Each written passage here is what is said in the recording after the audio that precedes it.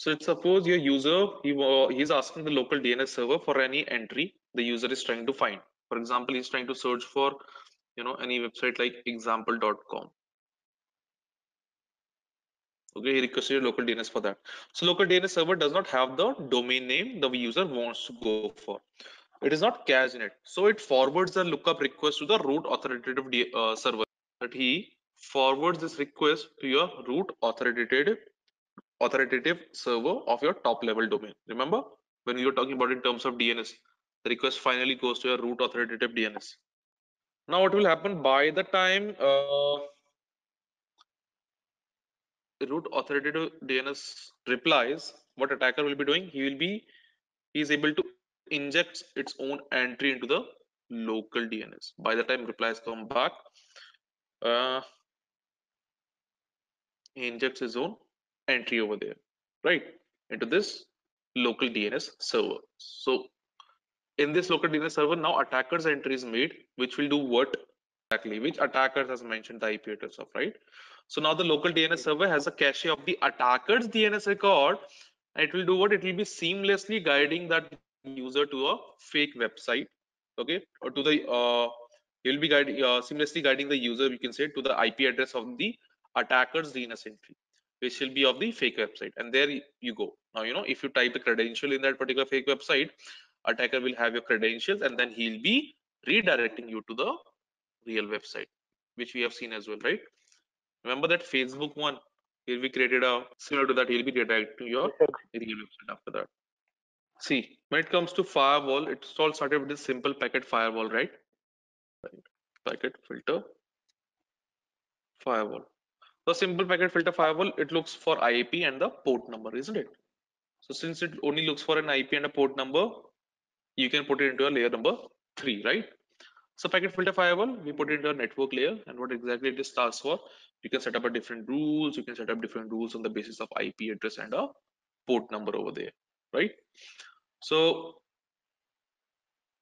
you can say then we moved on, and things got evolved because your packet filter firewall was not enough in order to maintain the security posture. Your circuit level gateway also came into the picture. So this particular firewall, it works as at session layer, and what it does, it determines whether the particular session should be allowed or not. Basically, that means you requested for, let's say, facebook.com. Your request, it will be going to your proxy somewhere in between. Now that proxy will decide whether your request will be going to Facebook, or whether you get an error message that you're not allowed to browse Facebook inside company's network, right? So moreover, all the requests that are leaving a system, destination for all requests is always going to be a proxy, right?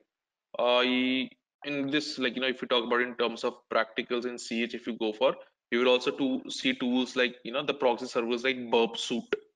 So all the requests which you're sending across, all those requests will be going to your burp, and burp will be deciding whether that request will go to the internet or not, right? So similarly, what we can do, we can set up a proxy level, uh, a circuit proxy firewalls in the network, which will decide whether to allow or prevent any particular data stream. Okay, so they will not work on filtering a single packet. They do not work on filtering any individual packet for that matter. Now you got something for in place for determining session whether they should be allowed or not. So again, it was not enough to maintain security posture, so we introduce your application level firewall. So by the name, now you can tell me at which layer does it work. That is a application layer, correct? So that means now it can also see all the application traffic. Application traffic as in traffic that is going through your protocols like FTP, Telnet, FTP, or HTTP, HTTPS, and all that part, right? It will be checked whether it is proper or not. That is the application firewall. There's one more thing, that is a DMZ. So DMZ, it's a dematerialized, where you can put your web server, mail servers, file sharing server, that sort of thing, right? So you can say whatever you want to give public access to, you generally put your DMZ, and then we have the firewalls side to your on the other on the sides of DMZ, like monitor screen, subnet area, edge firewall basically, right? So that's happened here. DMZ. So whatever you want to give public access to, you put into your DMZ zone of it. One will be protecting from the for the internal traffic, for the internal, not to get inside your you can see this corporate network. If remember, we talked Okay. about Sony and see two firewalls over there, right? Firewall 2 will be protecting the internal network. Firewall 1 will be there, still which will be protecting it. But still, after firewall 1, you can go for the DMZ. But on the other side of the DMZ will be a firewall 2, which will be protecting your internal environment. So every organization, see, or every organization, they consider internet as untrusted, right? And they consider your Yes. internal as your trusted network, internal one, right? Is always your trusted internal secure network, and external is always your untrusted insecure network. So anything which you want to give access, that should be access from the internet, you put it into your DMZ. So when you Yes. go to Sony Entertainment, you can access their web front and you can see their website, right? So that means their website is hosted in your DMZ. Regarding see firewalls, you can say we have hardware based firewall, we have software based firewall, right? uh, Anything which you install in network, that can be a hardware. Anything you on your system is your software based firewall, right? So software firewall, as in you might have seen in your system also, we have firewall option, right, in your Windows 10, correct? That is a software based one. Something which you install on network, that can be a hardware one, a standalone hardware device like a Palo Alto and all that. So the network traffic is filtered using the packet filtering technique. It is used to filter out the network traffic for large business networks. Whereas your software firewall, it is a software program which is installed on your computer, just like a normal software. And it is generally used to filter traffic for individual home users, you can say. So it only filters traffic for the computer on which it is installed on, not for the entire network. So when it Okay. comes to placement of firewalls, either you can place it on network or in your host in your system. Prefer placing a firewall on each and every individual host is that, like, let's suppose you have a company, you own a company, okay, and you are having 2000 employees with you. So which one is a better option for you? Either you have to buy 2000 licenses of a firewall for each and every employee, or just buy one hardware firewall and put it into the network, and it will automatically serve those 2000 employees. Which one is more justifiable?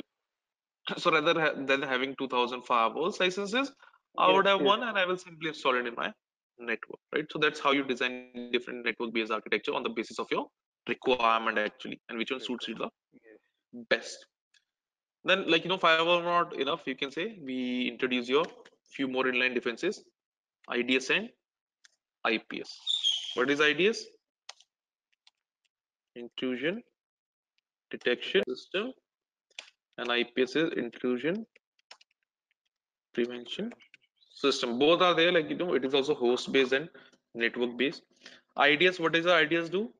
IDS simply, it detects, it is something that inspect all your inbound and outbound network traffic for suspicious patterns. Remember your SIM tools? So if you remember your SIM solutions in your SOC, what were you doing? You were detecting some things over there, right? Correct? You were not protecting it, you were just detecting with your SIM tool, right? They were just raising alerts and they were saying that, okay, this is something suspicious. But were you protecting over there?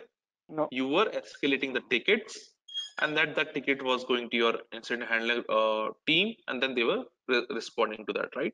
So IDs are those things only. They just detect it, they inspect the inbound and outbound network traffic for suspicious patterns, and that they may indicate that a network or system security breach is there. So they just detect it and raise an alert. Whereas your IPS, it not only just detect, it also protect it. Okay, it also prevent. So it is a continuous monitoring system that acts as an additional layer of protection.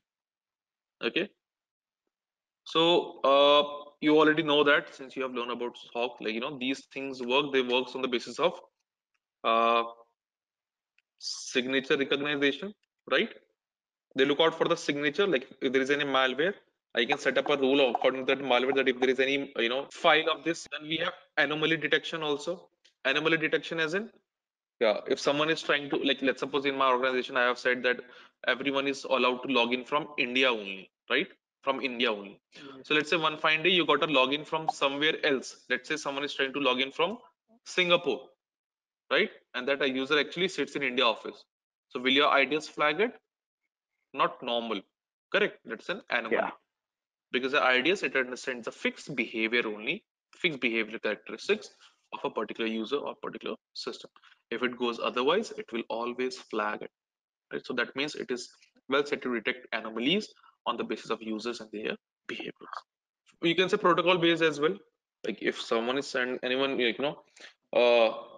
if you remember that nmap where we were sending the fin scan and all that scan, remember, hyphen sf hyphen sx. So if someone is trying to start a communication by sending a fin flag, is this a genuine way to start a communication by sending a finish flag?